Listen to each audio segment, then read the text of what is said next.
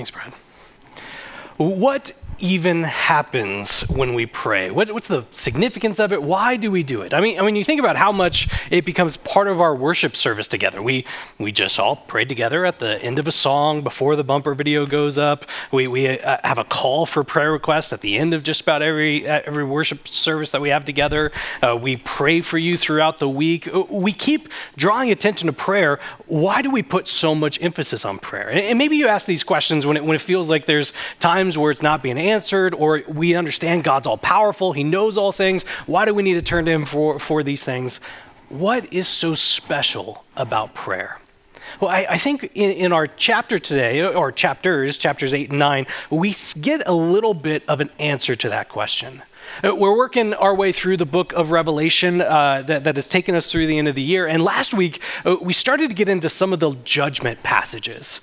Last week, we saw that in response to this glorious, majestic picture of God, that this God who's created all things, who's do all things, that in and of himself is so utterly majestic that the only proper response is to turn to him in worship.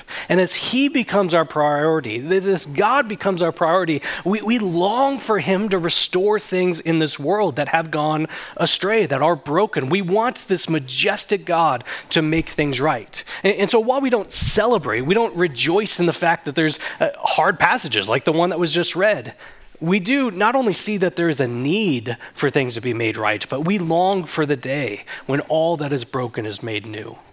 Well, this week we have, as you just heard, what was read for us, another judgment passage, but it's given to us in a slightly different lens.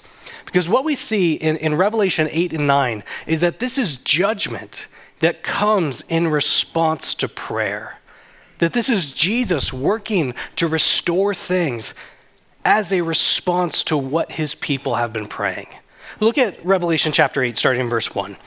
It says, when Jesus opened the seventh seal, there was silence in heaven for about half an hour. Then I saw the 7 angels who stand before God, and 7 trumpets were given to them. And another angel came and stood at the altar with a golden censer, and he was given much incense to offer with the prayers of all the saints on the golden altar before the throne. And the smoke of the incense with the prayers of the saints rose up before God from the hand of the angel. Then the angel took the censer, filled it with fire from the altar, and threw it down to the earth. And there were peals of thunder, rumblings, flashes of lightning, and an earthquake. So again, to catch us up to the story, last week we looked at the first 6 seals that were open, and now the 7th seal is open, and it produces silence. But it also produces the next step, or the next image that's being used, these 7 trumpets that are being blown. This next image for judgment being used. The 7th seal opens and it produces silence and these 7 trumpets. And as we see that this is all coming in response to the prayers of the saints. Now, the last time we saw prayers and altar mentioned together was back in chapter 6. It was the crying out of those who were martyred, those Christians who died from being faithful to Jesus. And the cry that they had was, "How long, O Lord? How long until you avenge our blood, our deaths? How long until you make things right?" And we talked about that we have very similar prayers to that, don't we? How long will this suffering continue? How long will people continue to go through sickness or loss of health or damage to their lives? How long will I keep wanting this good thing that you've made me to desire but not have it? How much longer do I need to wait? How long will we see people suffer? How long will we see fighting and wars happen? How long will we continue to see people die? How long until you make things new? And as an answer to that question, we see these prayers of the saints that go up, and the response of chapters 8 and 9 is saying, now these prayers are being addressed. Now there is a response. This judgment that happens in these 2 chapters are the response to those prayers of the saints. So a couple quick notes to make about this judgment. This isn't the final judgment that we'll read about later on in the book of Revelation. And there's a couple reasons why we would say that. First and foremost, there's a number that keeps being repeated in these judgments. It's 1/3 of the earth that is destroyed, 1/3 of the sea and the rivers and all that stuff. We've talked about before that numbers had a lot of meaning to the Jewish people at the time. So we've seen numbers like 2 and 4 and 7 and 1,000 and 12, and all of these numbers have different meaning. Most of those numbers we would say have a good meaning, like the number 7 that comes up all the time. It's this number of perfection, of completion, that would be said is a good number. But there were also some numbers that were considered bad, and fractions were bad numbers. And I think I just heard an amen from people who hated math class in high school. Like, I always said fractions were bad. But fractions were bad in the Jewish mind because they weren't complete. They weren't fulfilled. They needed something more. And so as these judgments are being said, our fractions, our 1/3, they're not complete. They're waiting for something more to be made final, to be made whole and complete. So it's not the final judgment for that. But the other reason is all throughout these chapters, we see the purpose of this judgment is not merely to respond to sin, not merely to respond to going against God's glory. The judgment that we see in chapters 8 and 9 is a call for repentance, a call to see where people have gone astray and to turn back to this God. So I'm going to give us a little statement on what Revelation 8 and 9 is about, and there is much rejoicing. He only went 3 minutes today. This is fantastic. We still have a lot more to do, but I'm going to tell you what it is that these two chapters are about. So this is Jesus using judgment to deal with sin. So Jesus is using judgment to deal with sin in response to the prayers of his people for the purpose of repentance. So Jesus dealing with sin, responding to the prayers of the people to lead to repentance. And this judgment is coming out in two different ways in these two chapters. First, we see Jesus removing what people want to show what we truly need, which is himself. So he removes what we want, but he also gives us what we want to show us the destructive power of sin. So these two chapters are about judgment for the purpose of repentance, which comes from removing what we want or giving us what we want. And I think that becomes really clear as we look at what the background of these trumpets would be. I've said it just about every week, and you're probably sick of me saying it, but guess what? We still have about 10 more weeks in the series, so I have lots of opportunities to keep saying this. When we find an image in the book of Revelation, we go to the Old Testament to figure out what is happening there. And the trumpets that are being described, the passage that was just read to us, sounds a whole lot like the plagues that come from the book of Exodus. And so if you were to read Exodus chapters 7 through 12, you would see very similar language to this, but we're also told what the purpose of the plagues are. The plagues, first and foremost, is to call Egypt to repent, to change their mind about enslaving God's people, Israel, to repent there. But there's other aspects to the plagues as well. They show God's power. Even over the mighty nation Egypt, the most powerful nation in the world at the time, God is showing that he is greater than them and their gods. People thought the Egyptian gods, they must be the true gods. Look at how powerful Egypt is. And God demonstrates that he is greater than they are. But also, these plagues are a response to the prayers of the people. Exodus chapter 2, I think it's verses 23 through 25, it says that God heard the cries of his people and he remembered his covenant with Abraham, Isaac, and Jacob, and then that puts in place this plan to rescue his people. So the plagues are there for repentance, for power, and from prayers. Repentance, power, prayers. And so as we look at the book of Revelation, as we see these trumpets that are being done, they're being done for the same thing. They're in response to the prayers of the saints, which we just read. It's showing God's power over anything else on this world. But the purpose of these trumpets is to bring about repentance, so people would turn to God, turn back to him. We see this done, as we said, in two different ways. First, by removing what we want. The first way that we see judgment is by removing what we want. And this comes from those first 4 trumpets that are blown. The first trumpet, which sounds a whole lot like the 7th plague of the book of Exodus, produces hail. Now, I don't need to explain to people in the state of Colorado how devastating hail can be, let alone when you add fire and also blood to hail. We're told that a third of the earth is destroyed. The second trumpet is blown, which sounds like the first plague of the book of Exodus, where water is turned into blood. But in Exodus, it was just the Nile River that was done that. This is a third of the sea, which ends up destroying a third of the creatures in the sea and a third of the ships that were in the sea. Then we have the third trumpet, which again sounds like the first plague, where water becomes undrinkable, but it affects a third of the rivers and all tributaries, brooks and streams and the like. And we finally get to the fourth trumpet, which is the ninth plague of the book of Exodus, which is darkness. So I said that these judgments are removing what it is that we want. And let me try to explain what I mean. So as we look at all these first four plagues or trumpets and what they're producing, they all impact different parts of this planet that we live on. I mean, the earth itself, the sea, rivers, light. And if you think about what life was like at this time, all commerce, all life was tied to this earth. I mean, it doesn't quite land with us because you can create money, you can create a lot of value for your life by things that aren't necessarily tangible right now. You can have an entire business that's up on the cloud that can't be affected by things tangible. You can be someone who's a thought leader that's able to make a living just because of things that go to your head. You can have a lot of intellectual property. But if you think about at the time here, all commerce and so all security in life was tied to this earth.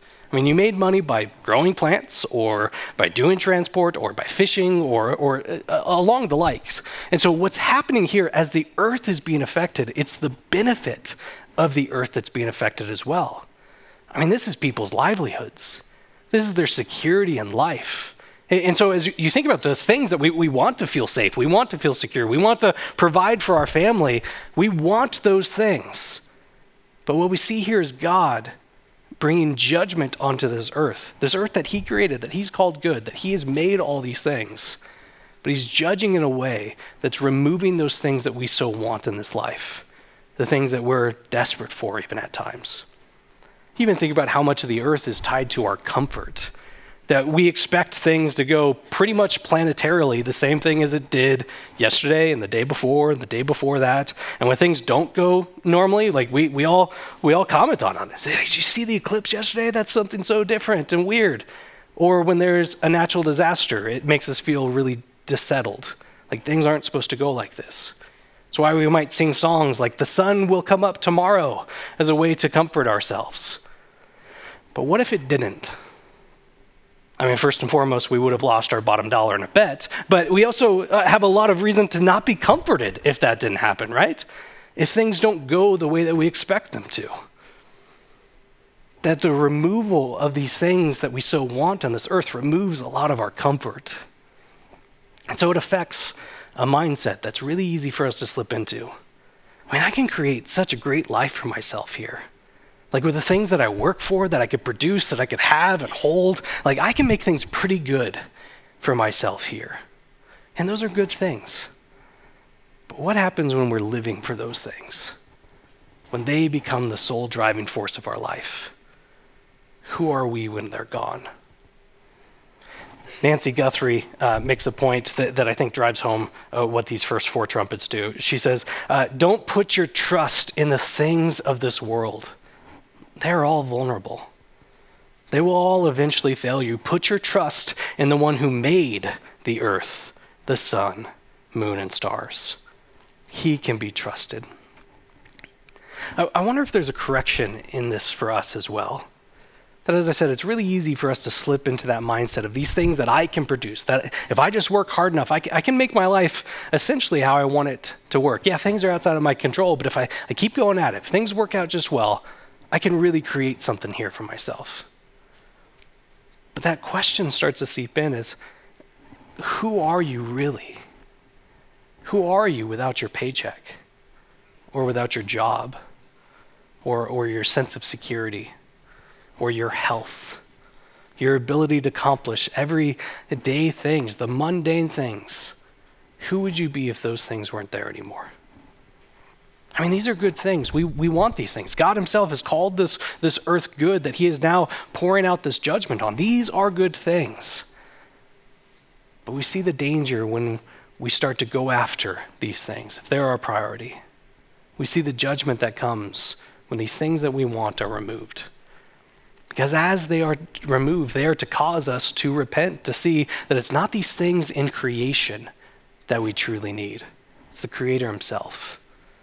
That as these things are removed, that we find something that's truly lasting, that's truly life-giving, that's truly something that can give us hope and security and comfort in this life, and that is God himself. We get a little bit of a pause after the first 4 trumpets as there's this eagle that comes and cries out, "Woe, woe, woe." So these next 3 trumpets, they're going to be different than the first 4. So it gets a little bit muddied here. We had 7 seals before, and now there's 7 trumpets, but also the last 3 trumpets are 3 woes. That's not really important. Draw attention to just the fact that this is different. Something different is happening here. It's pay attention. Look at what's going on. Because what we see is that the judgment is actually going to get worse.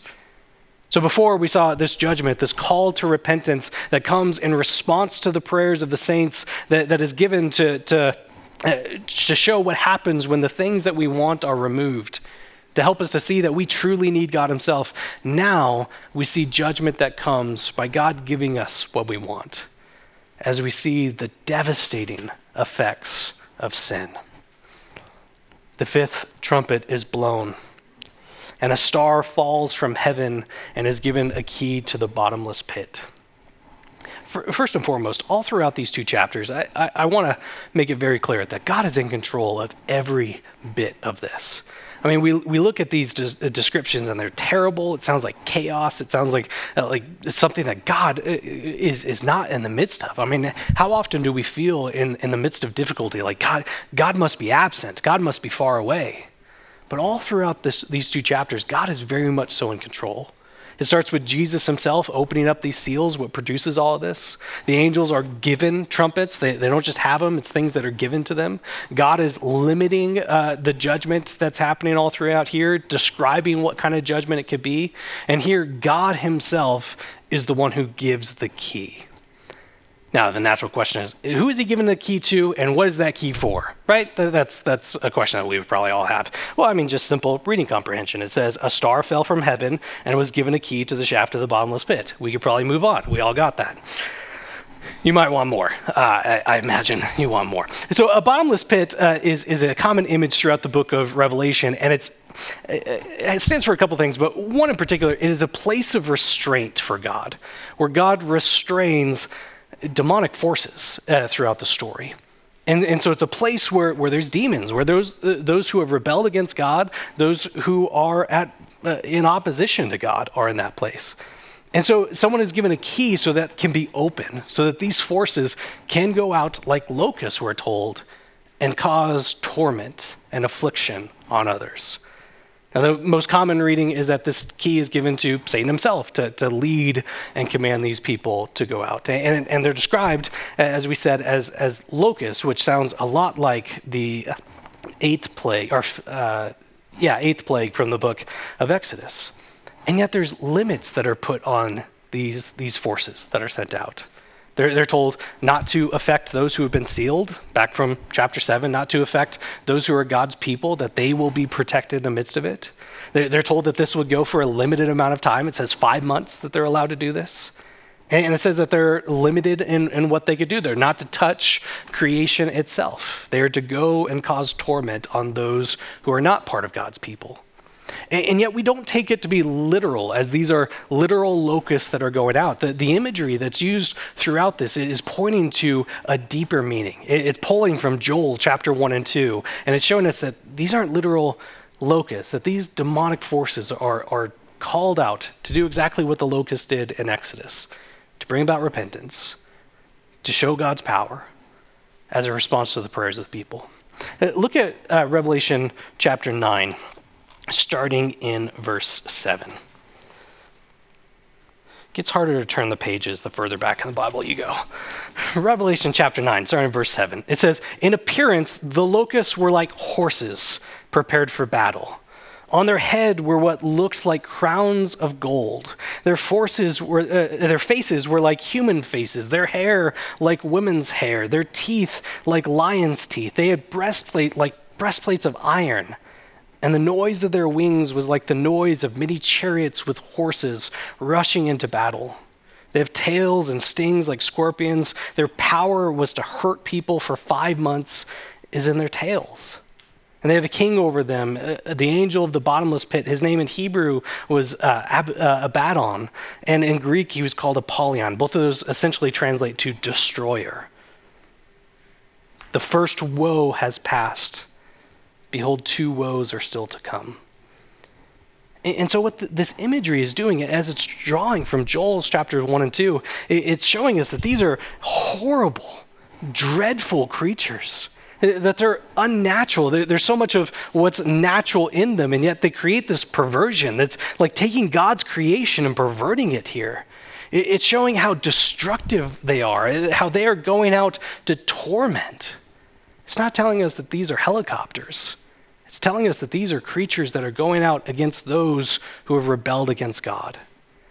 That they are not those, it's going out against those who are not sealed, that they have turned away from God, that they've been enticed by sin, that they think that there's fulfillment outside of Him. Because oftentimes we think about the demonic forces, they're going out to attack God, but right here, like there's nothing to win there. That's a losing battle. They're instead going against those who are not sealed, who they themselves have turned away from God. And maybe that shocks us a little bit. Like, why would Satan lead demonic forces to go and do that? Wouldn't he reward their loyalty, that they've been doing exactly what he's done, that he has turned away from God, he's rebelled against him, and now there's people who have done the same. Wouldn't he reward them for that? See, the problem with evil is evil doesn't find a kin, someone friendly in doing the same thing. Evil just always finds someone new to destroy. And that's what we see here. As these people have turned away from God, as they've turned to other things, as they've been enticed by sin, we see the end result of that is torment, is pain, is being destroyed. This is people being given exactly what they want. This is the end of what sin looks like. I mean, so often we talk about how sin is being attractive. It's something that looks desirable. I mean, why else would we turn away from such a glorious and majestic God unless if we saw something that we think looks better or is more fulfilling or at least is more immediate to my life? That it's something that looks good. It looks like it would be great to have, and yet here we see the true face of sin. Maybe we think of that tempting image that comes of us getting to count the profits that comes as a result to our greed, or we think of someone who's not our spouse, or we think of the great power that we get to have. I mean, sure, it's at the expense of others, but this image that we have of this incredible power and significance and value that we feel on this earth, that's such an attractive image to us.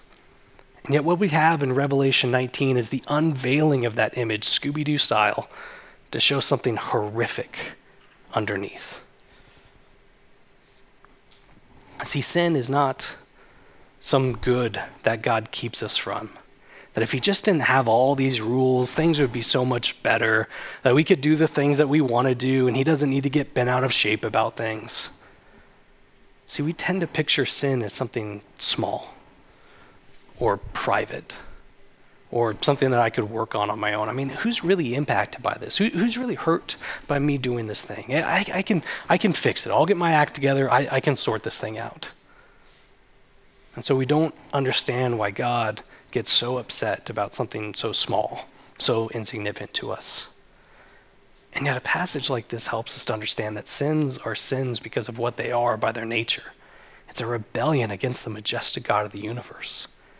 But it's also partaking in something evil itself. That sin is something evil in and of itself. It's not something small or insignificant or tiny that we can sort out on our own. That what we see here is underneath that tempting image is something that is terrifying and horrific as evil repays itself later on. As we delight in these things, we see eventually evil's true face. And in those days, people will seek death and will not find it. They will long to die, but death will flee from them. It's not the image we tend to have when we're tempted to sin. And yet we see that that's exactly what sin leads to. And yet, in the midst of all of this, we said that God has protected his people, that those who are sealed have been set free in all of this, that they are not facing these effects. It sounds a lot like Jesus' own words. This is from Luke chapter 10. Jesus had sent out his disciples, and they're coming back, and they say, man, even the demons are subject to us. So we have this new ability. We have power beyond our wildest dreams that demons are even listening to us. And Jesus said to them, I saw Satan fall like lightning from heaven. That's a really interesting way of putting it. In verse 19, and behold, I have given you authority to tread on serpents and scorpions. Man, where did we just read about scorpions? Anyways, and over all the power of the enemy, and nothing shall hurt you. Nevertheless, do not rejoice in this, that the spirits are subject to you, that you have this power, but rejoice that your names are written in heaven. That's why we rejoice. The comfort of this passage comes to those who are sealed, those who are saved by this very Jesus, that their names are written in heaven. And the comfort continues as the passage goes on. As the sixth trumpet is blown, the second woe happens. And it sounds a lot like the last plague of the book of Exodus, and in fact, the worst one, which is death. Death in Revelation 9 for a third of mankind. I mean, we say in the midst of all this, as these horrible judgments are being poured out, as the earth is being affected, as people are being tormented, as there is death that's occurring here, I mean, surely people will repent. I mean, looking at all of this that's happening, looking at all of these terrible things, this would cause people to turn back to God. Seeing all of this devastation, I mean, it's got to produce some effect. The purpose we said of this is not the final judgment. The purpose is so that people can repent. The warning is there. There is time. People will change, won't they? People will turn to this God. Verse 20. The rest of mankind who were not killed by these plagues did not repent of the works of their hands, nor give up worshiping demons and idols of gold and silver and bronze and stone and wood, which cannot see or hear or walk. Nor did they repent of their murders or their sorceries or their sexual immorality or their thefts. We don't see, at least not here, we don't see some sort of mass repentance in the face of judgment. That's because people have exactly what they want. I mean, even as sin is unmasked for what it is, people still look longingly and adoringly at the mask. That being turned over to the things that they want is exactly what they want. And they trust in their gods or the God that they've made themselves to be. They trust in the fact that they have complete control over their life, all while being tormented, all while listening to things that can't see or hear or walk. I think a passage like this might help us to take our own sin seriously. That while those who are sealed are protected in the midst of this, we still can very easily have parts of our life that we haven't turned over to God for, or that we've minimized in our life. It's not really that big of a deal. Like, it's not really impacting people. But as we see what's behind the temptation to sin here, what's behind the mask, that ought to send us running back into the arms of our Savior. That we understand as we read a passage like this, that sin is not some good thing that God is keeping from us, or he hasn't arbitrarily drawn some lines and said, don't do these things just because, I don't know. We see that sin itself is evil. It is a rebellion against God. That as much as we might be enticed by, as much as we might think that there's something good here, there's something immediate, we see that the end result is evil being repaid with evil. Maybe that helps change our mentality as we are being tempted to turn away. Maybe that changes our perspective as we are seeing something as good and minimizing it. That we see instead what's behind the mask. We see instead the reason why God has a way that's better, that's for our good and for his glory. So we live lives of praise for him and telling others about him. Maybe a passage like this helps us to develop a greater love for people. That as we read this, that those who have been saved by the blood of Jesus are sealed, they're protected in the midst of this. That's not something, though, that makes us feel settled. Oh, he's got it all. I don't have to do anything. I just have to grab my popcorn, sit and wait and watch. Or worse than that, maybe we celebrate this destruction that's coming on others. As we read about this torment that's being poured out, maybe someone's face comes to mind and we smile. Let us never get to that point. I think of the words that Jesus gave in Luke 10. Do not celebrate that you have this power, that you have this privileged position. Celebrate because your name is written in the book of life. And we don't read this as meaning that we don't have to do anything, or meaning that we celebrate that this judgment is being poured out. We instead celebrate in the only grounds that we have been saved and sealed by this Jesus. So a passage like this actually drives us to tell others about him, to tell others about how they too can find life now and life to come in this Jesus. A passage like this ought to drive us to remember where we've come from, that we have been rescued when we were literally and figuratively hell-bent, and yet we have been rescued. We have been saved. We have been restored in the midst of that. That while we too were enticed by the things of this world, that we ignored the glory of God, that we delighted in evil things that would have been our downfall, that's not where we are anymore. That's not who we are. And so we tell others how we have been saved. We spend our days praising him. But I think as well, a passage like this helps us to see what is the purpose and power of prayer. That all of this comes in response to the prayers of the saints. So that we look at this life as so much of it is trying to find a place of comfort or security or joy or a future or whatever it might be. There's so many things that we might try to grab onto to find those things. Here we see that it's only in God, only in the Creator, that we truly find those things. And so we turn to him in the midst of all that this life has.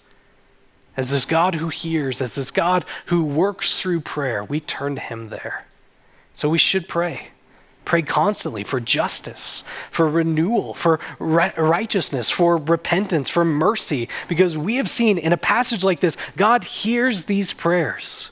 We see in a passage like this, God works through these prayers. We see in a passage like this that we are joined to the work God will do to restore this earth through our prayers. So often, as I wrap up my time up here, I end us in prayer, and we close our eyes and I pray, and the worship band just magically got up here somehow. We don't know how that happened. We had our eyes closed. Shouldn't they have their eyes closed? I'm going to break that right now as I'm going to invite the worship team to come up, because it feels like it'd be a missed opportunity if I just led us in prayer right here and then we ended, rather than doing exactly what this passage starts with, the prayers of the saints. I want to give us all an opportunity to pray where we're at, in our seats, quietly, so we're not distracting other people around us, but using this incredible gift that's been given to us, prayer.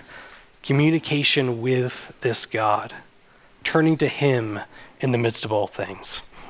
And let me give us a couple ideas of what we might be praying for in this time. As you hear about how it's the salvation in Jesus that gives us life, it's in response to this glorious God that we have been saved solely by the blood of Jesus. Maybe this is a time that you could pray for your salvation. If you trusted in other things, if you haven't trusted in this Jesus, I encourage you, pray for mercy. Pray for his Spirit to fill you. trusting that it's solely in him that you are saved. Maybe this is the time to pray for your salvation. Are we sealed? Are we saved solely by the blood of Jesus? Or maybe you know people in your life who haven't prayed for their salvation. People that you love, that you care for desperately in your life, that you are praying would come to know, not to trust in the temptations of sin around us, but to trust in the one who can truly satisfy. I encourage you to pray for that in this time. Or maybe there's something that's you're struggling with, a temptation that you continue to feel. This is turning it over to God, not to minimize it, not to say it's insignificant, but to see the evil for what it is and to turn that over to God here. Or maybe you see a place that needs restoration in this world. The prayers of the saints was, how long, O Lord? What might you pray, how long, O Lord, for? We don't have to go far. There's wars and rumors of wars and turmoil and natural disasters. Where do we need to see restoration on this earth? I'm going to give us a couple minutes. We can pray where we're at.